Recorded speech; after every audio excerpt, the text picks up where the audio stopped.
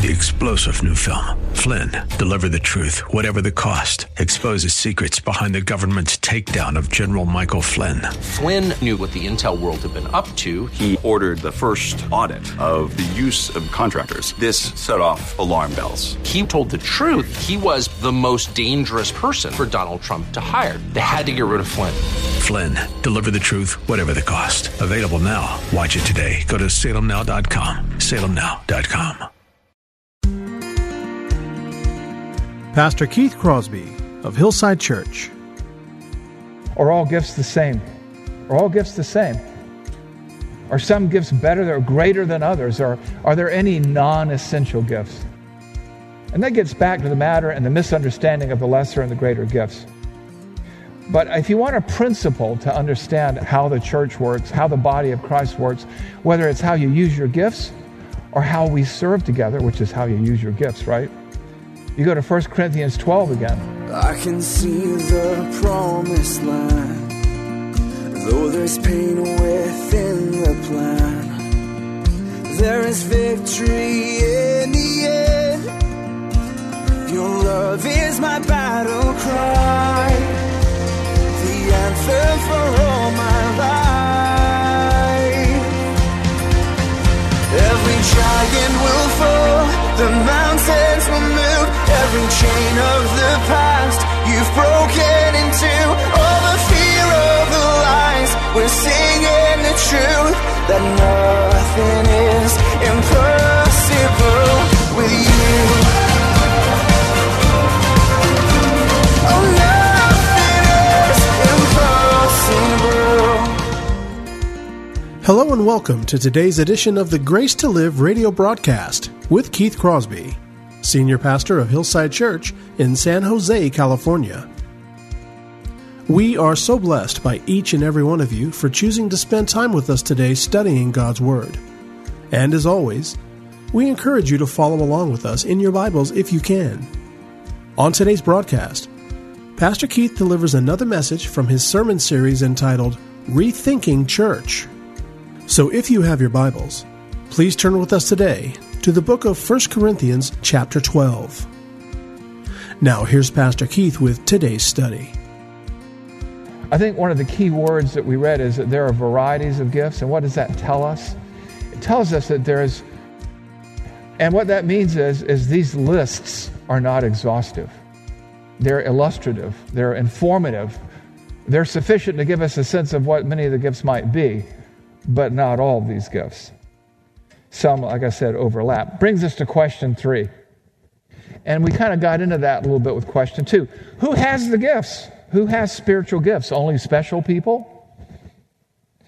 And I think we've seen that God gives these gifts to whom He chooses. He apportions them as He wills. And so it's not just special people. He gives them to everyone. And when you think about it, look at the disciples that Jesus raised up. Were they special? Doubting Thomas? Peter, the uber ultimate hothead? You look at these guys. Simon the Zealot, he was practically a terrorist, right? No, you're not special people. These gifts are given to sinners saved by grace. These disciples, they were largely Galilean fishermen, right? They were working men. They were blue collar, right? So He gives them to all kinds of people. That gets into the Apostle Paul's question to John the Baptist's disciples. Did you receive the Holy Spirit when you believed? See, it's all about faith in Christ. Every born-again Christian has at least one spiritual gift. God apportions, it says, them to everyone as He chooses. And gifts, like we said earlier, are undeserved, kind of like trials, right? God submits and subjects us. He ordains trials for us. He gives us gifts. He saves us through His grace. It's about God's larger purposes. So each person has a gift, and the question is, how will they use it? And I would just call your attention again to 1 Corinthians 12, this time verse 11. All of these are empowered by one and the same Spirit who apportions to each individually as He wills. And Ephesians 4, 11 and 12. And He gave the apostles, the prophets, the evangelists, the shepherds, the teachers to equip the saints for the work of ministry, for the building up of the body of Christ. It's not about us, it's about other people. It's not how special we are, it's how special God is. And so, getting a little bit ahead of ourselves, he himself apportioned the gifts. There are no especially deserving Christians. Just like we didn't deserve our salvation, we don't deserve our gifts. This brings us to a fourth question. Why spiritual gifts? Why do we get them? Why do we receive them? Basically for a singular purpose. For a singular purpose. Ephesians 4:11 and 12. Look at verse 12, basically. To equip the saints for the work of ministry, for the building up of the body of Christ. That's why we get gifts. So you see these people on TV, or you see these people showing up to do so-called revivals, or whatever, and they have all these. They're not special. And when they're calling attention to themselves, you know they're outside of God's will. Notice the gifts or offices, above all, notice their purposes: to equip the saints for the work of ministry, for the building up of the body of Christ. The gifts are for the benefit of others. We see that also in 1 Corinthians 12, 6 and 7. It is the same God who empowers them all in everyone. To each is given the manifestation of the Spirit. 2 words there, 3 words in a prepositional phrase, for the common good. Make that 4 words. Sorry about that. I'm a theologian, not a mathematician. So 4 words there in that prepositional phrase, for the common good. It's for the good of others. Again, the gifts of the Holy Spirit, like salvation, are undeserved, and they are given for the common good. We are saved by grace, not by works, not of ourselves. And so we didn't deserve our salvation. We don't deserve the spiritual gifts. Does it make us special? Spiritual gifts are no indication of our spirituality. Rightly understanding them, however, produces a level of humility, willing to be accountable and to do things in such a way as to bring glory for Christ and to see ourselves and others conform to the image of Christ.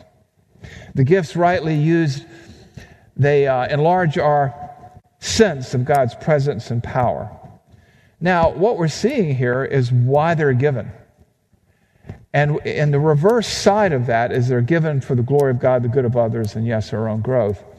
But what that also tells us is they can be misused. They can be misused, right? If there's a right way to use the gifts, there's a wrong way. And maybe you don't remember the story, maybe you're unfamiliar with the story of Simon the magician in Acts chapter 8, verses 9 through 22. I'll kind of read through it and hit the high points here. But what you see here is a desire to use the gifts that God gives in the wrong way.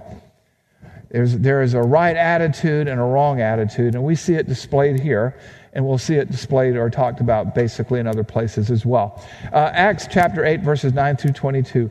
There was a magician named Simon who had previously practiced magic in the city and amazed the people of Samaria, saying that he himself was somebody great. But when they believed Philip, as he preached the good news, as he preached the gospel about the kingdom of God in the name of Jesus Christ, they were baptized, both men and women. Watch this, verse 13. Even Simon himself believed. And after being baptized, he continued with Philip. And seeing signs and great miracles performed, he was amazed. Now when Simon saw that the Spirit was given through the laying on of the apostles' hands, he offered them money, saying, "Give me this power also, so that anyone whom I lay hands on may receive the Holy Spirit." Peter steps up to bat. But Peter said to him, "May your silver perish with you.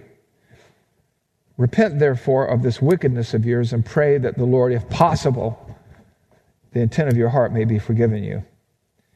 And there's that phrase, the intent of your heart. And this is, Simon, the magician, his heart was wrong. He was saved. Some like to suggest that he wasn't, but verse 13 tells us that even Simon himself believed, and being baptized, continued with Philip to be discipled and mentored by Philip.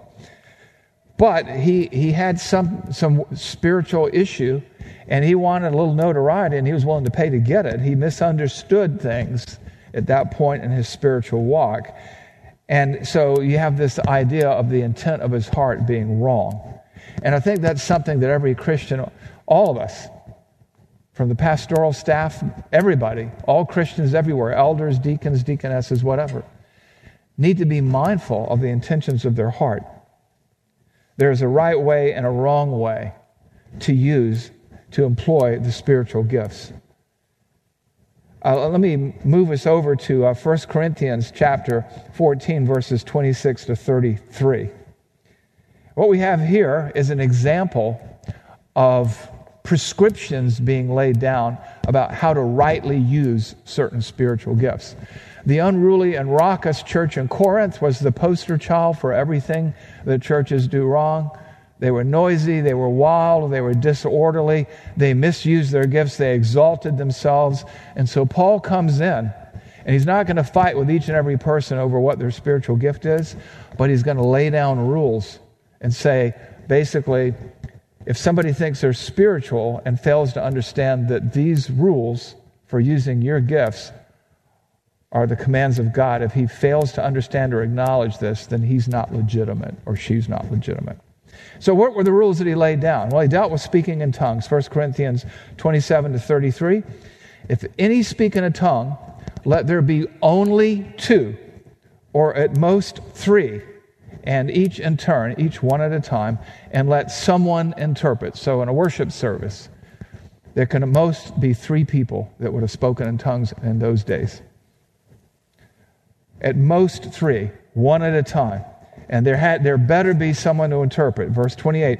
But if there is no one to interpret, let all of them, each one of them, keep silent in church and speak to himself and to God. They can pray. Then he goes on to deal with people who prophesy.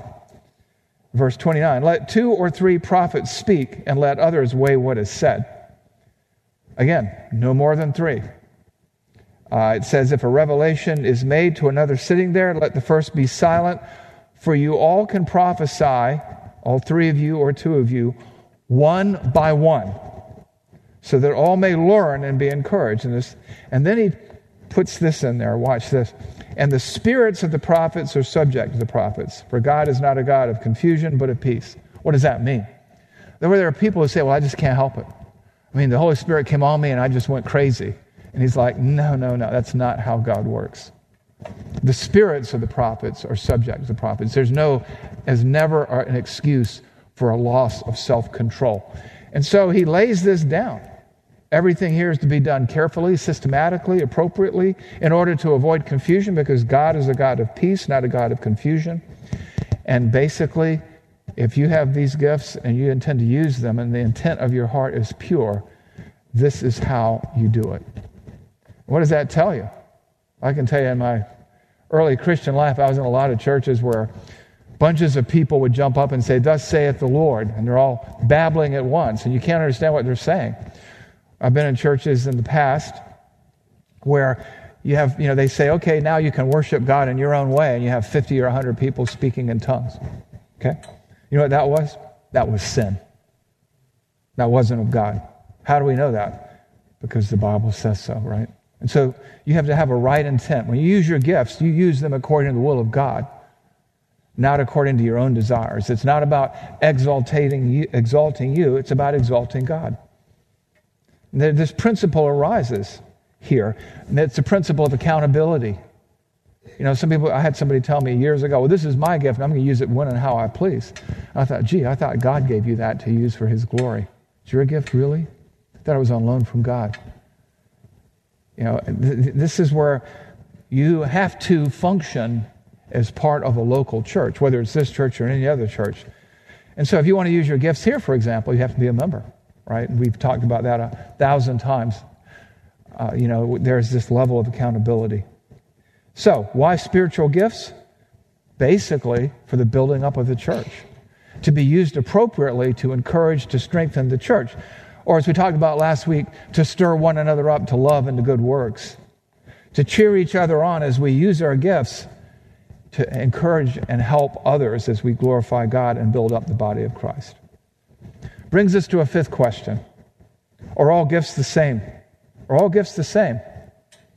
Are some gifts better or greater than others? Or are there any non-essential gifts?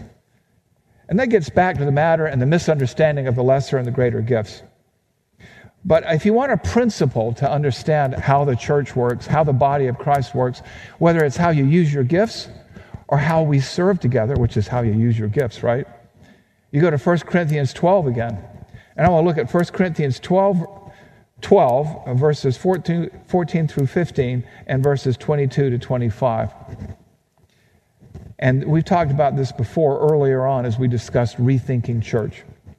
For just as the body is one and has many members, all the members of the body, though are many, are one body, so it is with Christ. For the body does not consist of one member, but of many. If the foot should say, because I am not a hand, I do not belong to the body, that would not make it any less a part of the body. On the contrary, the parts of the body that seem to be weaker are indispensable. And those parts of the body that we think less honorable, we bestow the greater honor. And our unpresentable parts are treated with greater modesty, which is our more presentable parts do not require. But God has composed the body, giving greater honor to the part that lacked it, that there would be no division in the body, that all the members may have the same care for one another. So what does all that mean? Every part of the body of Christ, whatever role you play, visible or almost invisible, whether you're up here or down there, whether you're helping people park cars in the parking lot, whatever it is, you are not non-essential. Whatever gift or ability God has given you to deploy in this church is essential. And so that applies in principle, and 1 Corinthians 12 through 14 is all about spiritual gifts, to your gifts and abilities. There's no such thing as a non-essential spiritual gift. God doesn't, He's a God of order, not a God of confusion. He gives the gifts that they may be used.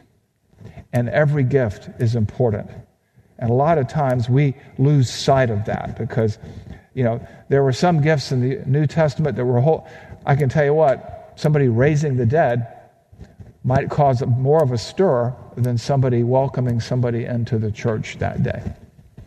But they're both essential to the functioning and the body of Christ. There is no gift that is non-essential. So we want to be careful because these gifts are given by God to be used for His glory. Now we come to question 6.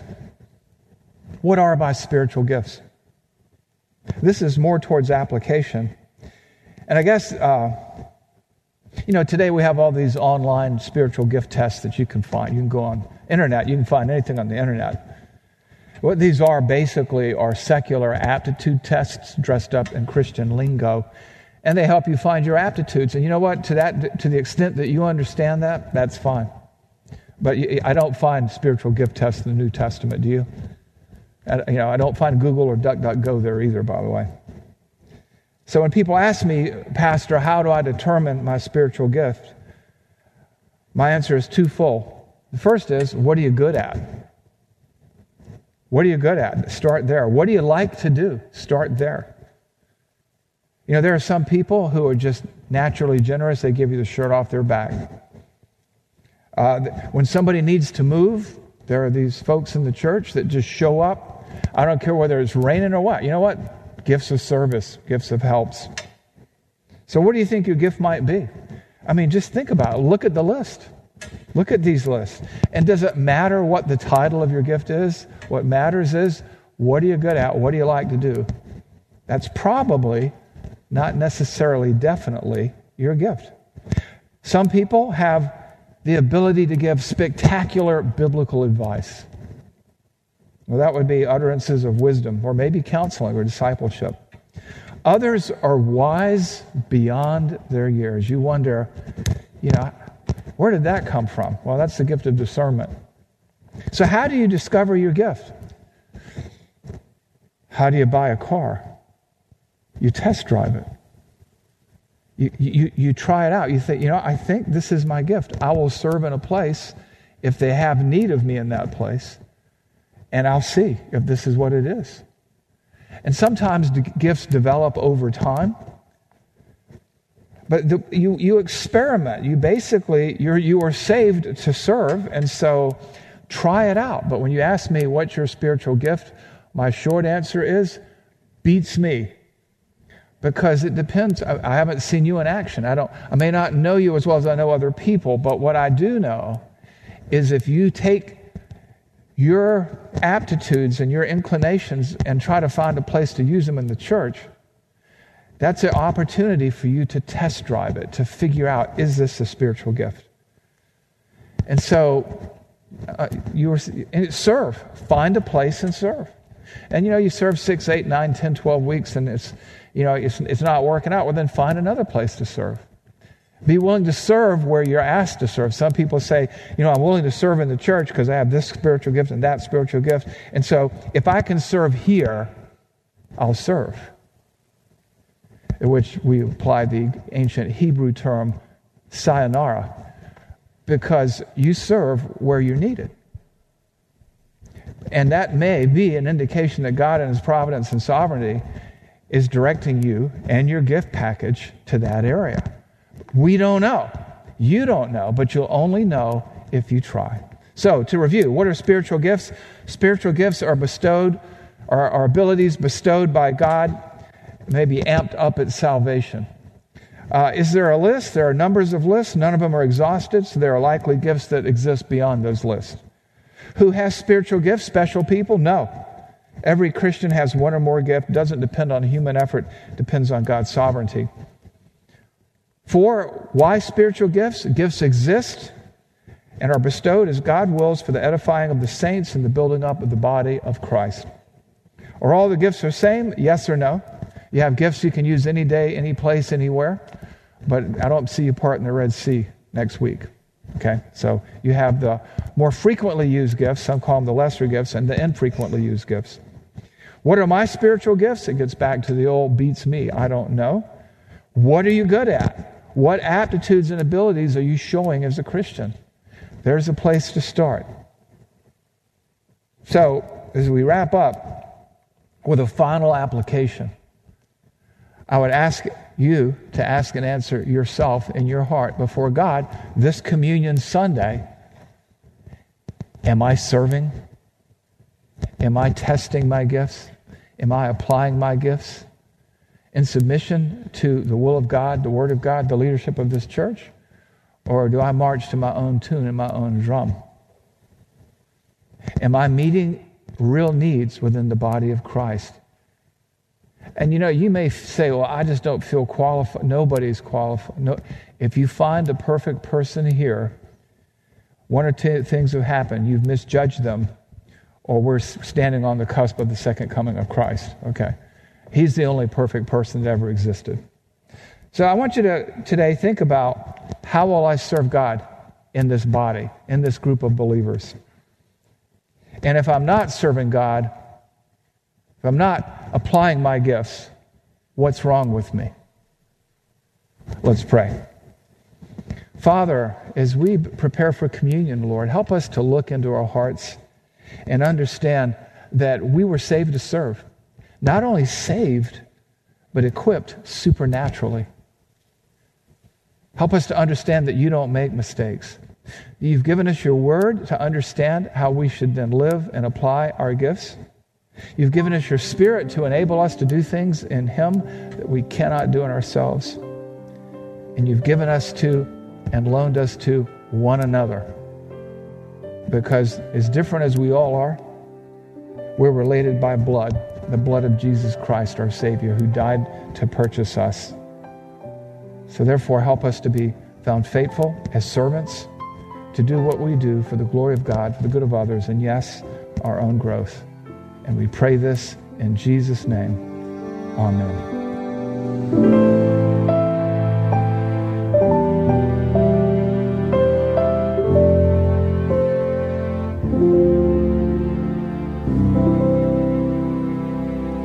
Pastor Keith Crosby on today's edition of Grace to Live. We are so blessed that you've chosen to spend time with us today studying God's Word. And if you'd like more information on Pastor Keith or Hillside Church, here's how you can connect with us. Our mailing address is 545 Hillsdale Avenue in San Jose, California, 95136. The church office telephone line is area code 408 888-269-4782. And you can connect with us on our website, which is gracetoliveradio.org. There you can check out archived messages of past sermons and also listen to Pastor Keith's weekly blog. And please remember that the Grace to Live radio program is a listener-supported ministry outreach of Hillside Church if you'd like to partner with us financially. Again, all of these things are available to you on our website, gracetoliveradio.org. Also, I'd like to remind you that Pastor Keith and the staff here at Hillside always look forward to hearing from you. So if you'd like to drop us a note, you can email us here at keith@hillside.org. Well, we hope that you'll join us again next time for Grace to Live. But until then, I'm your host, Kevin Reeves, and on behalf of Pastor Keith and everyone here at Hillside Church, it is our prayer that the Lord will richly bless you. And thanks for listening. Every giant will fall, the mountains will move, every chain of the past you've broken into. All the fear, all the lies, we're seeing the truth, that nothing is impossible with you. Oh, nothing is impossible.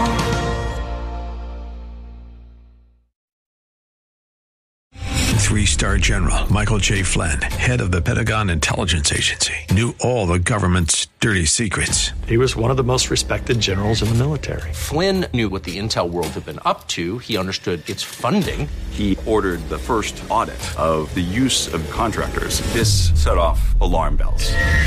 The explosive new documentary, Flynn, Deliver the Truth, Whatever the Cost, uncovers the facts behind this scandal. Flynn told the truth. He was the most dangerous person for Donald Trump to hire. I find out the worst enemy that I'm going to face in my life is right here in America. They took my assessment and they wanted me to change it. And I was like, I'm not changing it. They had to get rid of Flynn. With in-depth interviews, archival footage, and never-before-seen personal records of the man behind the headlines. I just felt like I was drowning. Flynn, Deliver the Truth, Whatever the Cost. Available now. Watch it today. Go to salemnow.com. salemnow.com.